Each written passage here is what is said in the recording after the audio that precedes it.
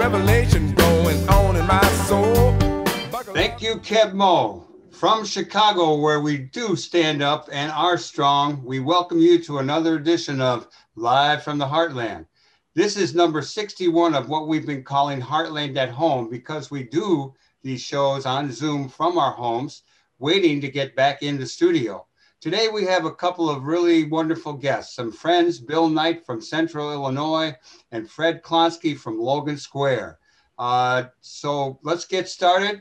Stay tuned for the next hour. We'll have a good time. You'll learn a lot. Good morning to you, Katie. Hi, Michael. Hey, look, you were just out of town. You want to tell us something good going on in your life? Well, that was the good. I went to the UP for the weekend, visited some good girlfriends up there with some other friends from Chicago. We drove up. It's always great to get out of town. It's great to get that far out of town for the incredible air, sleeping in the country air. I love it. There's nothing like it. I also appreciate not watching TV for 4 days. I didn't hear a siren or a gunshot for all that time. Got to go out on a boat in Lake Superior, visit an art fair, farmer's market. And yeah, and on the way back, I picked up a book. I'll tell you about that next time in Peshtigo. What about you? What good things happened for you in the last week or so? Well, I hope it's a good thing. In between the recording of this show and its airing and streaming on Saturday morning, I will have had shoulder surgery of my rotator cuff in my right shoulder. I think it's called Tommy John surgery. So I will be sitting around my house a lot, and for 5 hours a day, wrapping it with some ice water running through this contraption. So as we go forward for the next few days, I'll be chilling. Literally. You wanted to include, and when we talk about good things, you wanted to start making sure we mentioned some reading that we've done. Did you have something in mind specifically, Michael? Well, I know you do, but I'll go first. And I just finished a book called A Golden Era, A Tale of Two Runners by our friend, the track coach, Jim Knadel. And it really sucked me in. I really enjoyed it. And he's got another one coming out in the fall. He will be a guest on our show in the next couple of weeks, so I won't share any more about the book. Just know that Jim Knadel has a new book out, and you can actually read a couple chapters if you look up Jim Knadel running book. And I did read an article by our friend Don Rose, where he raises the question of institutional racism in Chicago and casts a lot of blame on the first Mayor Daley. Daley really perfected institutional racism, and it was his moves are manifested in housing, in schools, the police, and our fire departments. It is time to start talking about institutional racism in our city, because we have a lot of it. True that.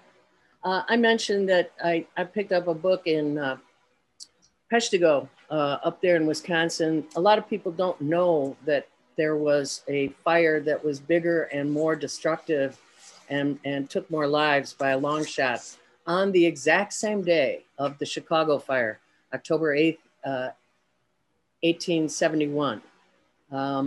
Reading that book this week was a little too close to home, given the heat that we are experiencing thanks to climate change, and given the 80-some fires going on in the West. It was too close to home, but it was also instructional in so many ways.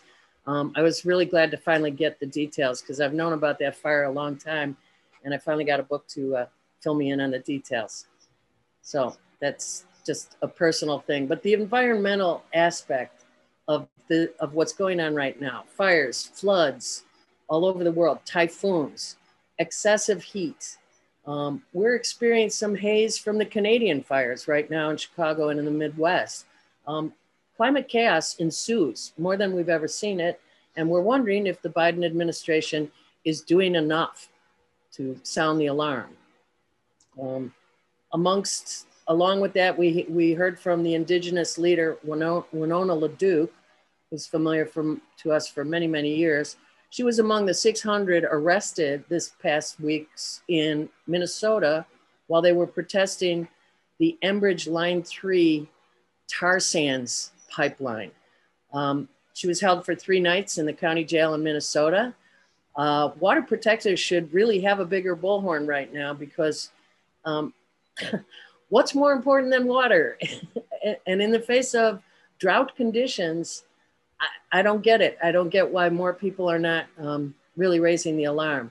Support for this action and other actions related to shutting down pipelines, particularly those of Enbridge, who doesn't seem to have a consciousness about water, will happen tomorrow, Sunday, August 1st, in the Paseo Community Garden in Pilsen. That's 944 West 21st Street. Check it out, or go show up and let them know that you support them. Let's be water protectors here. On the vaccine front, as most of you who listen or watch this show know, getting the vaccine for some people in this country remains a big issue. And it's a big issue for all of us, because all those who don't get the vaccine really endanger the rest of us. I would like to call people's attention again to the vaccine brigade here in Chicago. We did have people on from the vaccine brigade, and I know, Katie, you've been working with them some. They continue to do great work. There are ways to help, and if your organization needs help, they will come and help you on getting people, talking to people door to door through canvassing, linking people to vaccination sites, arranging home vaccinations. So they provide education about the vaccine for the groups and individual conversations about vaccine hesitancy. Anything else you'd like to share about that? Well, it's just a great group, and it was started by a retired nurse, as you all know, because we had her on the show when she began this. That's Peg Dublin. And everything that's being done right now is much more difficult. We're not doing large vaccine events because they don't pay off. We have to go door to door. We have to go into very specific targeted communities with low vaccine rates. And it's kind of urgent. Okay, as we're speaking to you, it's the last of July, and we have less than 65% of Illinois vaccinated. I mean, we have 65% of Illinois vaccinated, not both shots. On vaccines, we are a little bit concerned that Lollapalooza, which is a wonderful Chicago event, it started yesterday. And we wonder if they really have enough medications, or not medications, but things in place to deal with this. Mediations is the word you use. Will it become a super spreader event? And if so, who will be blamed? The governor is there. A lot of notables. They're really encouraging people to go. They're showing their good side. We will see. I'm a little concerned. I've got a son who's down there working it, and he's a little concerned. So we'll keep you posted, and hopefully things go better than some people think they might. Tell them stay masked up. Okay, the federal voting expansion bill, known as For the People Act, needs everyone's support. Make a call to your senators every single day until they vote for it. It's also, if we need to, eliminate the filibuster if necessary to do so. For help getting activated, check out the Indivisibles. They're everywhere, but here in CD9, they meet weekly, both in person and on Zoom. You can hook up. Well, speaking of voting, one of the heroes for both Katie and myself, I know, is Bob Moses, who was the guy who went to Mississippi in the summer of '64 and was the principal figure in the Mississippi Freedom Summer, where students from both black and white from the North went south and worked with local residents trying to get people to register to vote. The opposition was unbelievable. He got battered. He got beat up time and time again, not by the police, but by fellow Mississippians, white people, of course. Yeah, white people. There are some, I pulled out my old book, The Movement, one of my favorite books in the world. And there are a few pictures in here of Bob Moses at work that I think were taken by Danny Lyon. Bob Moses went on to found the Algebra Project. There is a short video around that shows him working back in Mississippi, trying to bring math to the people as a way to move forward as a people. You had a lot of thoughts about him too. I never met him, but I certainly looked up to him. We did meet his daughter. She visited the Heartland Cafe, and we are just so sorry that Bob passed away. Well, he passed away in good time. He was an 80-something-year-old guy, 86, I think, year-old guy. So he had a full life, and he had such a dedicated life. He's to be revered, really, for the kind of work he did and the kind of lack of ego, most notably, that he allowed, that he expressed in his leadership. Blessings and peace to a beautiful man and a beautiful life. We got to go because our first guest is waiting for us. So thanks for listening to us on Live from the Heartland. We are going to come right back with our first guest, Bill Knight, after hearing from his request, Marvin Gaye.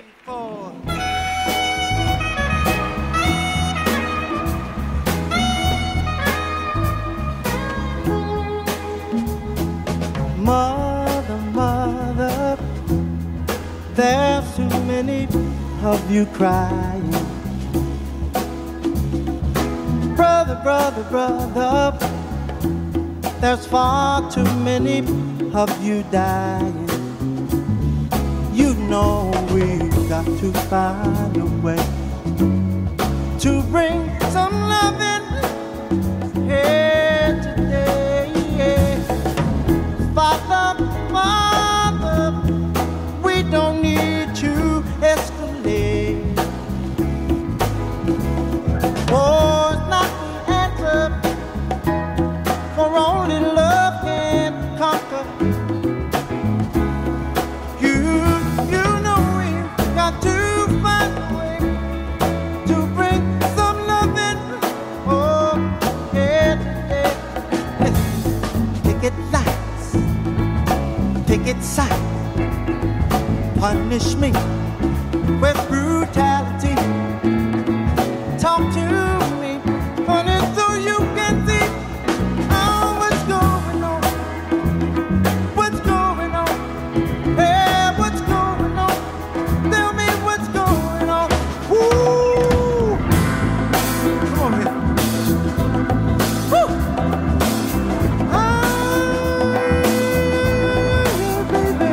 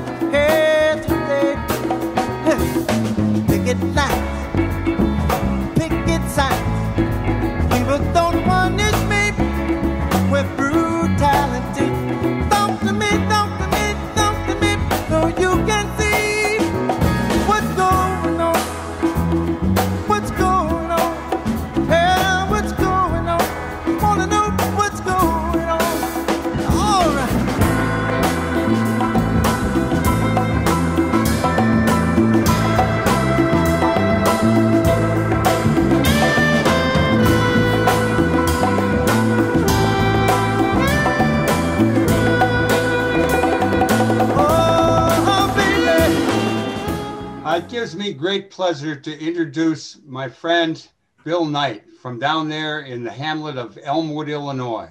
I've known Bill for many years. He used to publish both Sunrise Magazine and the Prairie Sun out of Macomb, where he was a journalism professor for a long time. He was kind enough to publish some of my articles back in my early writing days.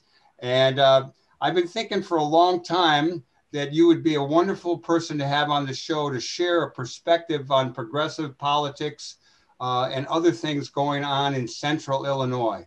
I did happen to run into you a few weeks back. We had a nice lunch in Peoria, and we consolidated the invitation. So good morning to you, brother. You too. How is it down there in Elmwood this morning? Rainy, thank goodness. It's great. What's the most important thing on your mind at this moment that you would like to share with people? You do a weekly column. You could tell us about that. You cover a lot of things, but at this moment, on this date, what's the most pertinent thing you want to tell people about? Well, I remember years ago in the 70s and 80s, downstate had this real defensive attitude, and there was kind of a half humorous protest naming the area Forgotonia because it was forgotten by the state legislature in Chicago. And I think some of that still extends to the area, but I just wanted to get across maybe, and you and I talked about this, and how there are progressive elements downstate as well as Chicago. And, in the Illinois side of the Mississippi across from St. Louis, sure, there's a lot of counties that back Trump in 2020, but you look at the map and it's misleading. They always show all the counties or states and they portray them as red going for Trump, but people vote. Acres don't vote, and the population is what counts, not the geographic area. And there's a lot of progressive things happening in Peoria, Galesburg, and Bloomington Normal. So I guess I want to encourage people to reach out beyond Chicago or St. Louis metro area and realize that there's progress being made. I like hearing that, Bill, because I absolutely study vote election returns maps. And since this whole turning us red and blue thing began about 15 or so years ago, it is tiresome and annoying, I'm sure, for areas like yours to be judged, and also mine. I mean, we're in a blue bubble here. It's like we can't move out of our zone. You've got which congressional district are you in? Are you in Bustos? Right now we're in La Hood, 18. La Hood. Yeah, but it's been back and forth when they redistrict. We were in the 17th briefly when Lane Evans was the congressman from that area. God bless Lane Evans. Yeah, no kidding. Yeah, You miss him. And you're in Peoria County. Yes. Right next to Knox County, the famous. One of the things that's going on down there is Bustos, who has one of 7 congressional Democrats to win Congress in areas that went for Trump. She's not going to run again. And I know it's a little early, but we're really anticipating to know who is going to run and what the politics are and what you think might happen. So you might want to share a little bit of information both on La Hood, who doesn't seem to be as good as his dad was, and Bustos. Well, as you imply, the redistricting is kind of in flux right now. I think there's a court challenge for that. So it will depend on redistricting. The only name that had been floated was Rockford Mayor Tom McNamara. And last week he decided he will not run. So right now, no one has thrown their hat in the ring. The 17th district that Bustos was elected to in 2012 extends from Rockford to the Quad Cities and down to parts of Peoria. So it's really a gerrymandered district. And the district has changed over the years.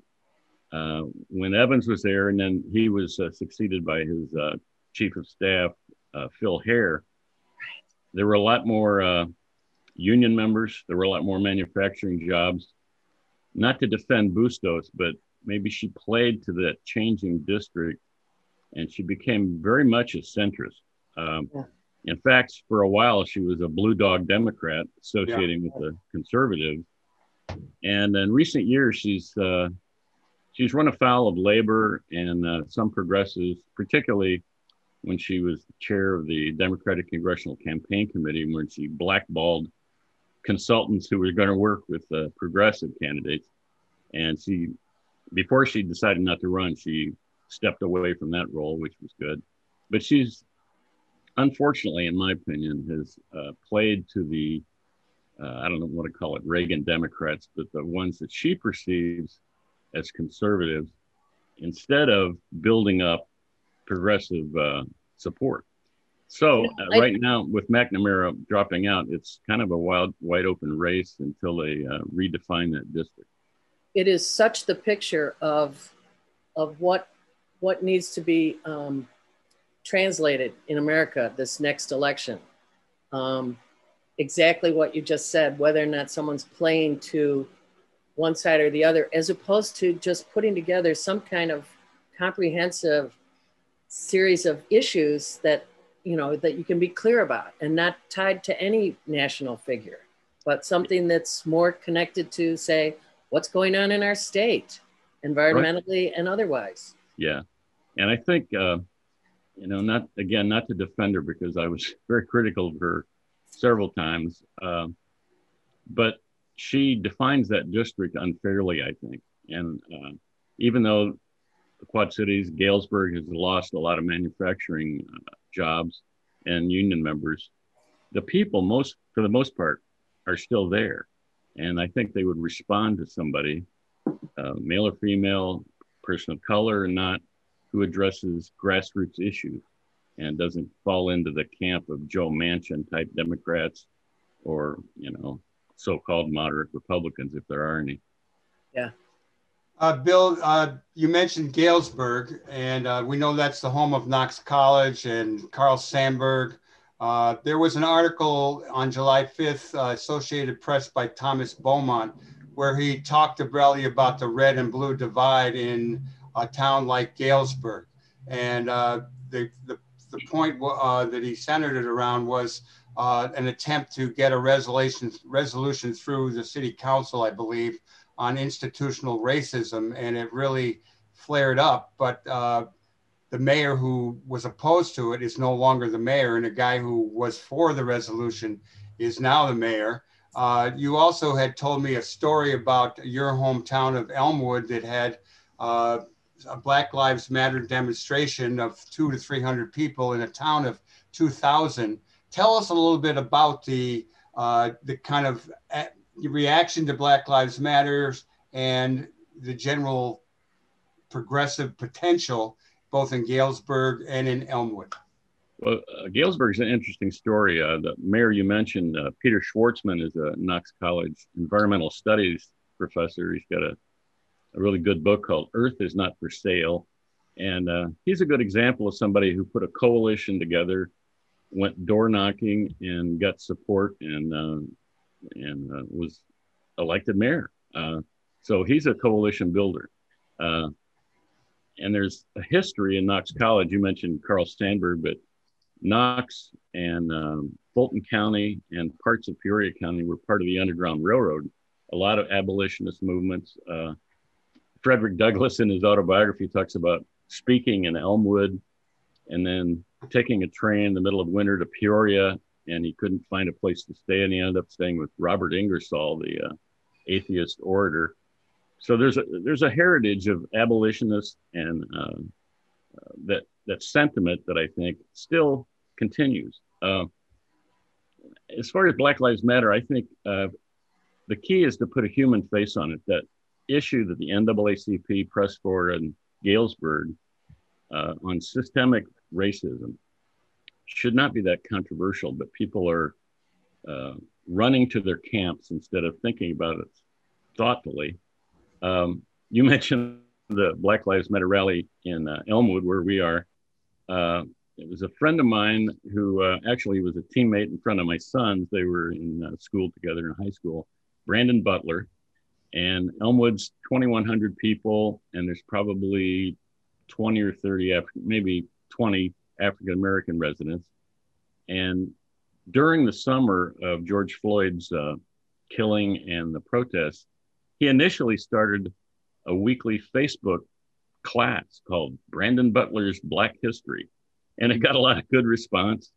And then he was approached by other residents and said, we should do this rally just to, keep it going. And I think there were a couple hundred people there, and it was well received, very peaceful. There was one heckler, and the county sheriff was there because he doesn't live far away from us. And he was walking around, noticing it was peaceful, except for this one loudmouth, and diffused the situation. Just went up and said, you shouldn't be here because you're not comfortable. So why don't you step away and go away? And he did.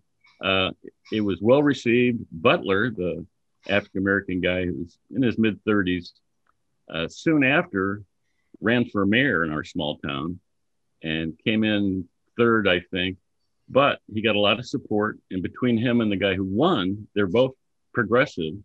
Together, they get 60% of the vote. So that speaks a lot on how they can encourage people to respond to progressive ideas.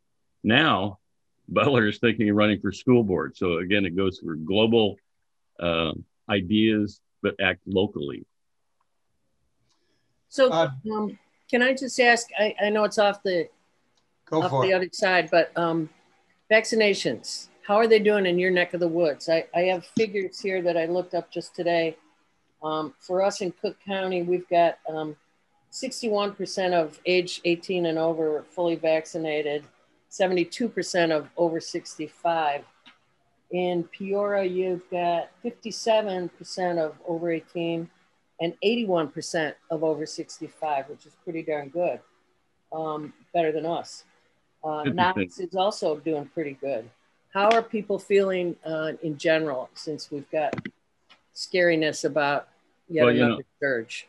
It's, correlation is not cause, but if you look at Illinois counties that their population went for Trump are far lower in their vaccination rates than the rest of the state. Knox County has 44%. I mean, it's overall from the youngest to the oldest. Peoria and Tazewell County, which are next to each other, Tazewell's home to Pekin, also have 44%. Mm-hmm. And then you get into Southern Illinois, I think it's Alexander County where Cairo is I think 15%. And you get down by St. Louis, and Missouri is a terrible state for both vaccination and caseload. Vaccination rates are low, and they went for Trump except for Metro St. Louis. So I think other counties in the area, Knox County, because of the rural vote, did go for Trump, but again, their vaccination rates are pretty decent, 44%. Fayette County, which is southeastern Illinois, 23% vaccination rate, and they went 80% for Trump. So there's definitely a correlation of those people that are open to the misinformation that comes from, QAnon and the Republican Party, which is weird because if you look at the demographics, I think Pew Research earlier this month came out with something that the only solid age demographic that votes Republican is 75 years and older. So right off the bat, in 4 years, many of those people are going to pass away. Yeah. Why would Republicans encourage their own base not to get protection from the thing that could jeopardize their lives? We've been asking this. It's mystifying. It is. Michael, I hate to think the worst, but I'm thinking, fine, go for it. Bill, you do a weekly column. You cover labor, environment, even sports. You are a Cubs supporter, and there were some Cub people who were, I guess, being critical of Mark Grace not being put into the Hall of Fame. And you wrote about Jim Thome, I think that's how you say it, who was at both the Cleveland Indian and a White Sox. And he's from Peoria. Why don't you tell us a bit about your thoughts on the Hall of Fame and those two guys, and maybe a little bit on the other things that you write about in your columns? Well, Grace, the thing that really got to me is that he led the major leagues in hits in the 90s. And only he and Pete Rose, who's got a whole set of baggage, are the only ones that led in hits in their decade, not in the Hall of Fame. Grace, of course, has his own baggage, but it's relatively minor. It's not like gambling against the national pastime. He had some DUIs, and he's made some on-the-air stupid comments. But it just mystifies me that he's excluded from the Hall of Fame. And I wrote about that, and I got some feedback from readers who said, DUIs are serious. At least Tomey's in the Hall of Fame. Great. Tomey is a terrific person, and he had great stats. So my two columns, one about Grace and the follow-up about Tomey, this isn't either or, in my view. This is both and. I'm a Chicago fan. I'm a baseball fan. I think the White Sox are doing great, despite Tony La Russa. And I think Tomey, he's a stellar character. He's a philanthropist.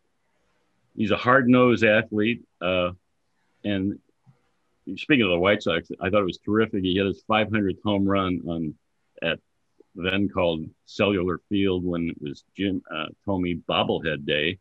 I mean, he's been graced, so to speak, with a lot of talent, and he's really worked hard. So it's not an either-or thing. I think Grace is excluded for the baseball writers' bad attitude toward him. And Tomey, he was always loved by them. He was associated both in awards and in articles with Roberto Clemente, and I think it's a well-deserved praise for Tomey. Bill Knight, we are running out of time here, but how can people find you and your writing? Maybe your weekly column. Can you give us an address for that? Yeah, it's really a blog, but it's where I archive all my columns. It's called Mayfly Productions, one word, blogspot. Mayfly Productions? Yeah. Okay. And it's online. I archive them a couple days after it runs in print. And most of the, I write 2 a week, and they're mostly downstate daily papers. Well, so you actually, your column goes in some newspapers too? Yeah, I don't just write it and hope that send it out to guys like me. You actually write it for the masses, right. And then in the periodical. Yeah, it runs in Galesburg, Kewanee, Canton, small daily papers. Nice. We have to call on our guest who's in the waiting room here. This Zoom thing requires us. But thank you so much for joining us today. Michael, thank you for getting him. Well, we'd like to have you back regularly because what goes on in Central Illinois affects all of us in Illinois, and you got a lot to share and say. So we'll be in touch and then not too far off. Sounds good. All right, brother. Thank you again. Thanks for listening to Live from the Heartland on WLUW 88.7. Stay tuned for our next guest, Fred Klonsky, one of our faves. And before we bring in Fred, we're going to hear a little bit of Mavis Staples. We Shall Not Be Moved.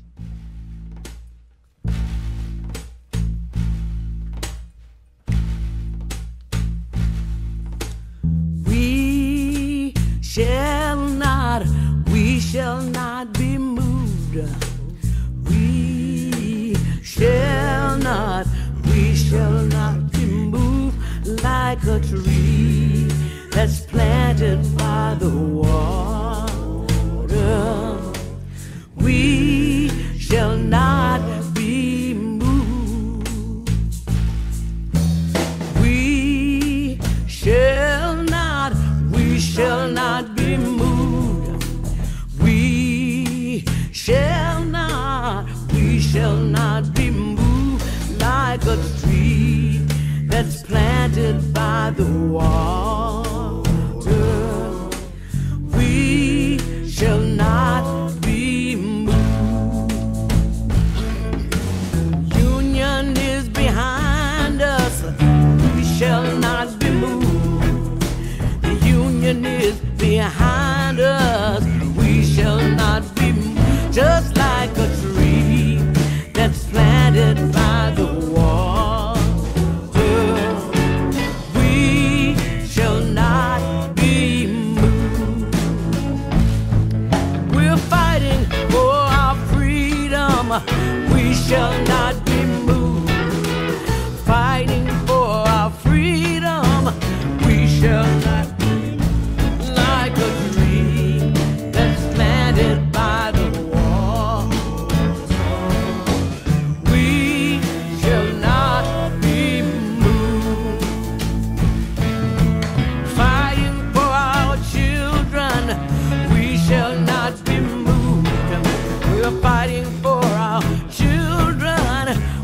shall not be moved like a tree that's planted by the water.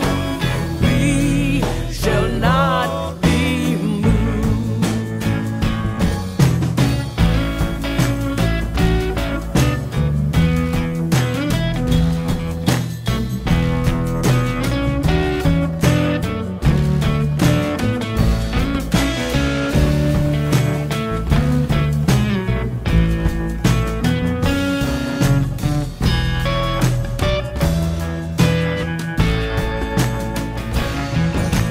Black and white together, we shall not be moved. Black and white together, we shall not be just like a tree that's planted by the water. We shall not be, we shall not be moved. We shall not be just like a tree that's planted by the water. We shall not be moved.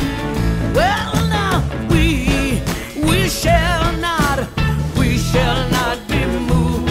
Oh, we shall not be just like a tree that's planted by the water.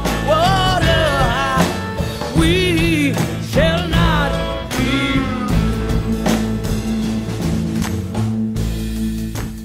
All right, welcome back.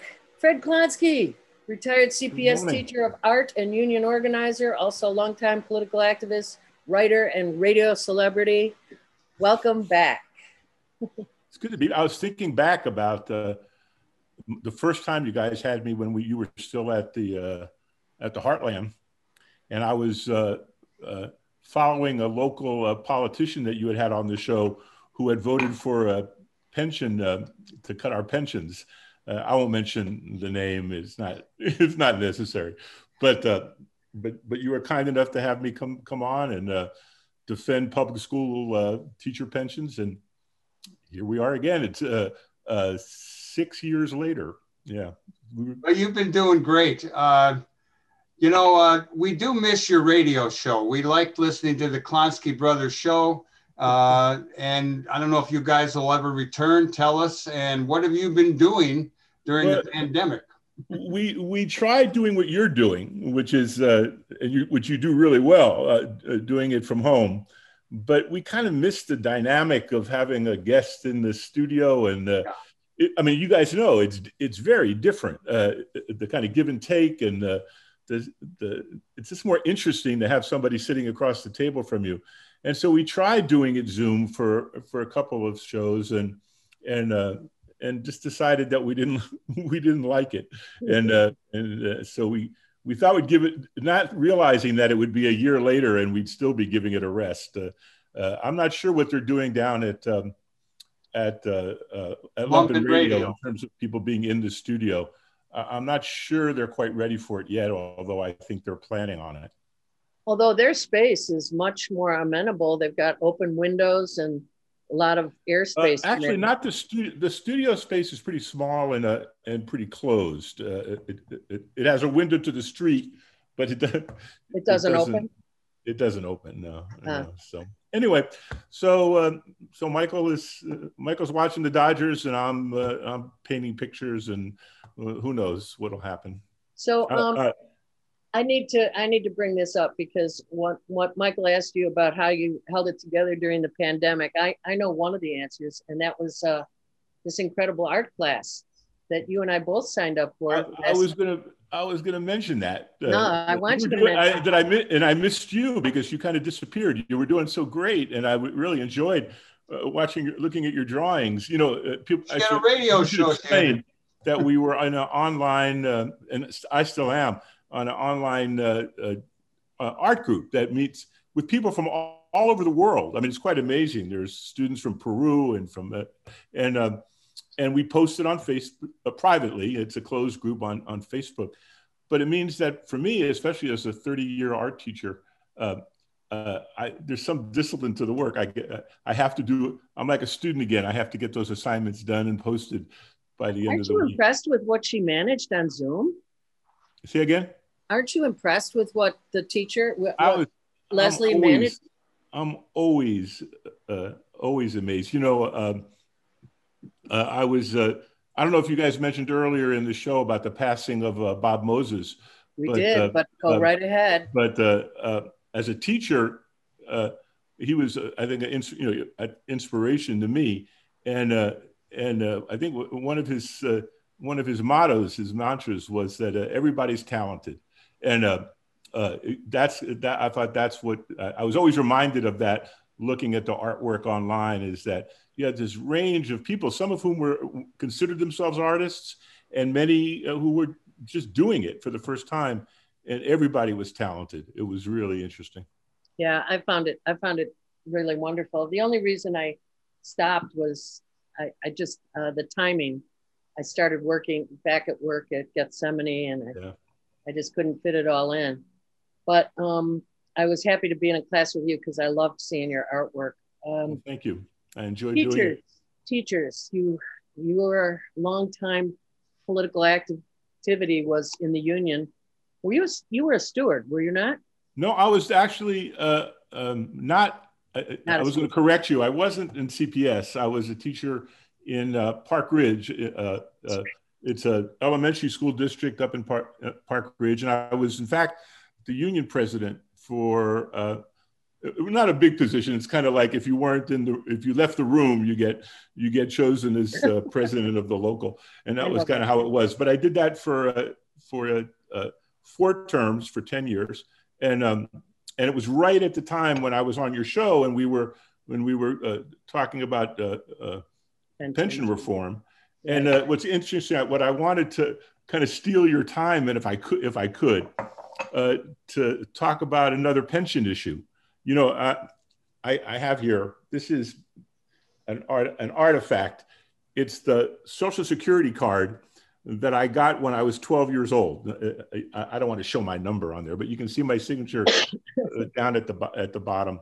So I got my first Social Security card when I was 12, and all those years that I worked paid into Social Security until I was 38, when I was a career changer and got a job and went back to school, got my teaching certification, and began to teach. And when I finally got a job as a teacher up in Park Ridge, I was no longer paying into Social Security, but I was paying into the teacher retirement system of the state of Illinois. And so my pension, my Social Security payments stopped. My employer no longer paid. I had paid 6% into Social Security. My employer would pay 6%. That's 12%. And I wasn't a math teacher, but I knew that. I knew 6 and 6 was 12. And I became a member of the teacher retirement system. Mm-hmm. And when I retired at 64, I started to receive my pension. What I would have received from Social Security was $800 a month, because they stopped calculating when you no longer pay in. So my monthly benefit from Social Security would have been $800 a month. It's not a huge amount of money, but it makes a difference whether on a bill or two, or if my car breaks down or something like that. Having that money in the bank was good. But there's a law. It's called the WEP. It's the Windfall Elimination Provision. It's a federal law that applies to 15 states that have teachers who are in pension systems and government employees that are in pension systems.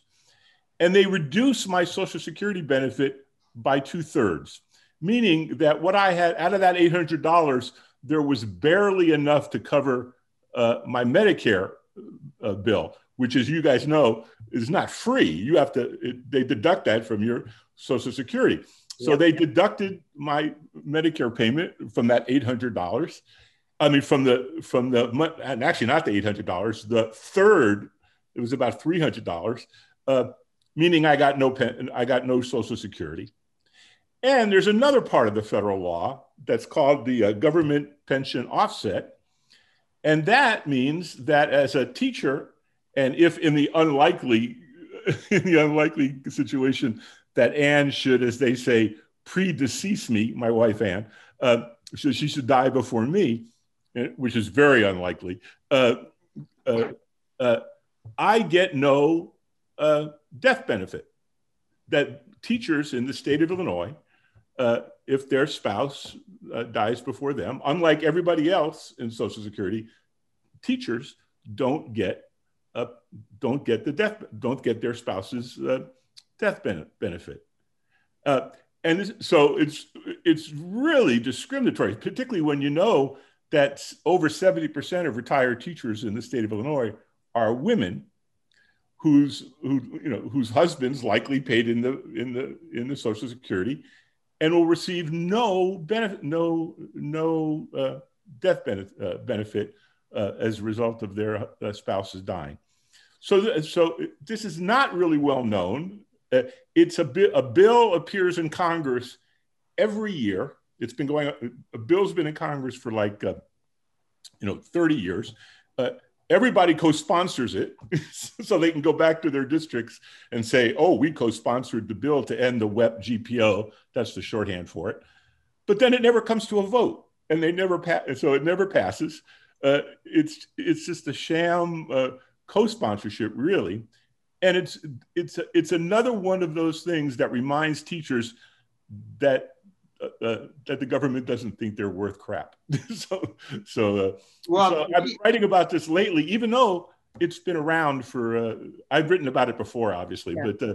But I've been bringing it up again and wanted to kind of let you guys and your listeners know about it. I'm sure that now that you brought it up, the masses are going to protest and make a big deal about it. But we know that you also are an active political dude, and you follow politics.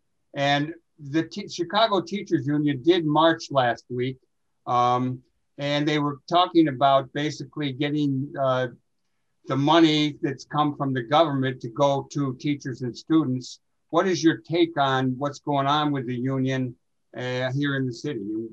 Well, back to school, anything you want to share? I'm both supportive and part of my job as a union president for all those years and as a delegate to the conventions for 20 years. I'm both supportive and critical. You know what I mean? It's sure. Of course, I support the Chicago Teachers Union as representatives of the teachers, especially in these times when I can't imagine having been a teacher this last. Seriously. I'm very supportive of the IFT in the state and the AFT nationally and the NEA and the IA, but of course I also have my criticisms of it. One of my criticism, I think, of the CTU here is that one is I think they've been somewhat myopic on the question of the mayor and the role that she's played in these last 2 years because it's also been a difficult time to be a mayor especially a Black lesbian mayor of a major city. In fact, if you look around the country, there's a number of Black women mayors who are talking about there was rumor this week that the mayor wasn't going to run, that she dropped a rumor that she was not so sure about running again. And this is a problem. This is going on in Atlanta and in Washington, D.C., where there are Black women mayors who are also talking about I think running the city, any city right now is crazy. And I think that the CTU in this matter has been one-sidedly critical of Mayor Lightfoot. How the money coming into the cities from the result of federal support, it should be negotiated. It should be something that all the parties that have a stake in this should be sitting down at the table with the mayor and with others and trying to figure it out. But the needs are many, and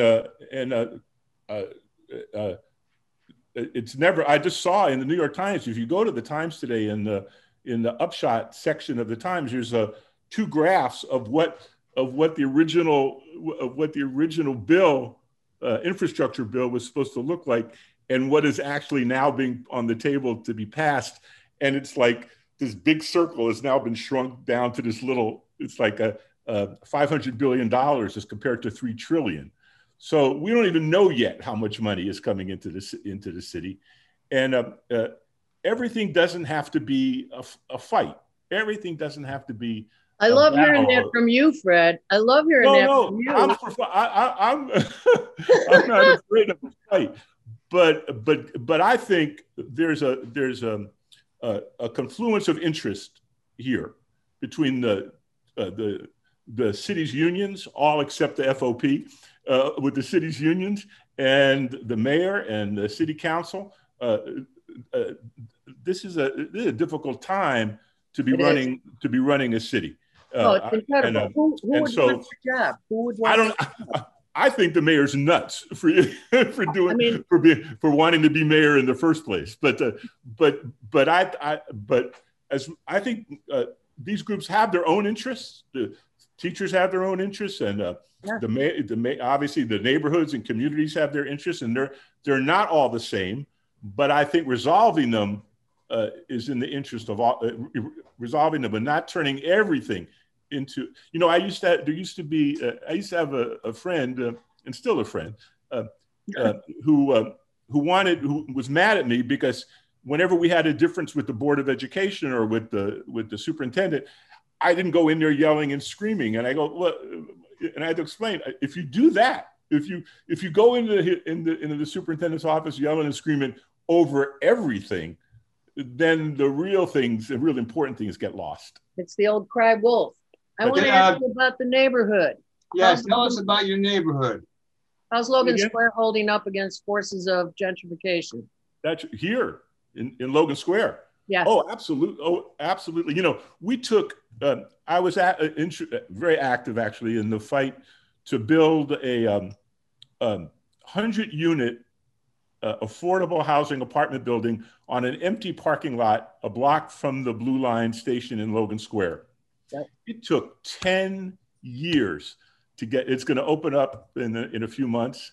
They had 700 people apply for 50 of those units. That's how bad the need is.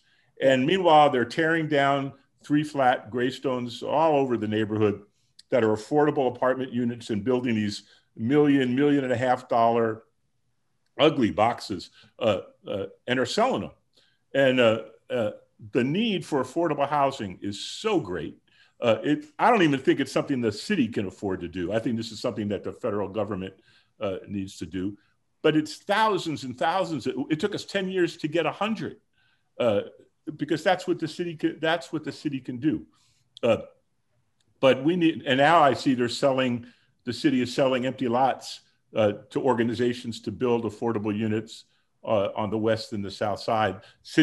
Lots that the city's taken over because of the taxes weren't paid or whatever. But the need is so great, and the alternative is to have neighborhoods that used to be when I moved here in '75 to Logan Square. This was a working class Puerto Rican community that was wonderful to live in and had a lively culture as part of it. And now it's like changed. It's changed around me, and that culture is certainly a different one. And I couldn't afford to live here if I was looking for a house now. No, it was the neighborhood where we actually started rising up angry back in the day. And if you go by Armitage and Kedzie, it's a mix of still run down and some really gentrified and probably pricey restaurants. It's changed a lot. Yeah, I think we're going to run out of time with you, Fred. Yeah. Tell us how people can find your blog, because it's FredKlonsky.com. And I'm pretty much up there every day. So come on over, read it. And you are a busy guy. Thank you so much, Fred. And thanks again about giving me a couple of minutes to talk about the WEP and the GPO. And if people could send off an email to their federal representative, their congressman, that would be a help. Beautiful. Hey, brother. Thank you so much, Fred. Good talking to you. Good to see you. Keep drawing. Yes, sir. Yes, sir, I will. Take care. All righty. And Katie, today I would like to get you to do the sports report. Okay.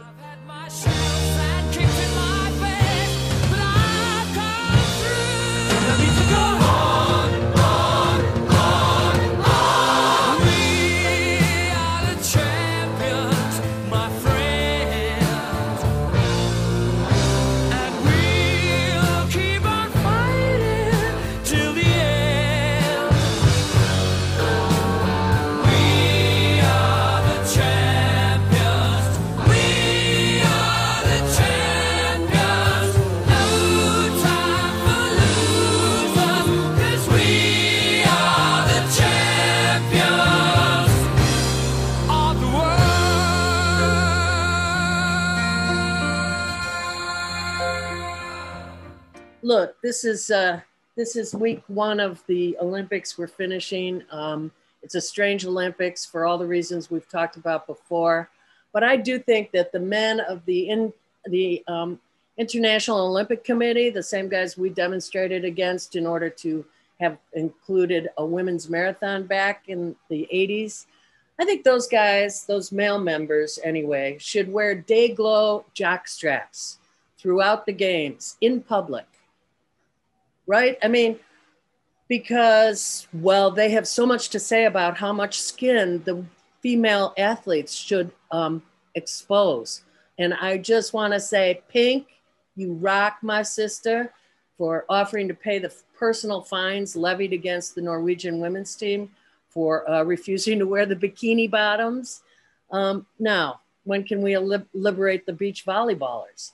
Anyway, the other thing I just couldn't believe, this conservative commentator who shouldn't even have his name repeated because he's such a slimeball, called Simone Biles a selfish psychopath for removing herself from competition.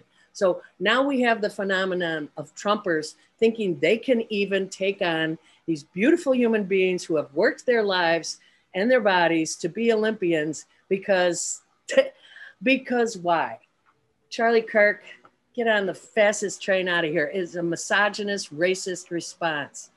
And I get sick of the medal count and the chant, USA, USA. The Washington Post columnist Philip Bump wrote, too many on the right, perceived toughness outweighs patriotism. It's a great article. Anyway, that's my sports report, Michael. That was good. And we probably will have our friend Gordon Thompson back on next week or the week after to give us an update on important things to take away from the Olympics. You've been listening to the Live from the Heartland show. We're brought to you every Saturday morning on WLUW 887, both aired and streamed. You can find us anytime at youtube.com/heartlandmedia. I would say hit video, and then they're listed in order. And you can now get us on not only CAN TV, but we are podcasts. Go to Spotify podcasts, type in Live from the Heartland, and our cohort Gwen Brown has put all kind of interviews up there. They're great to listen to. So we ask you to do good in the world. Do good in the world because the world needs all the good that we do. All power to the people.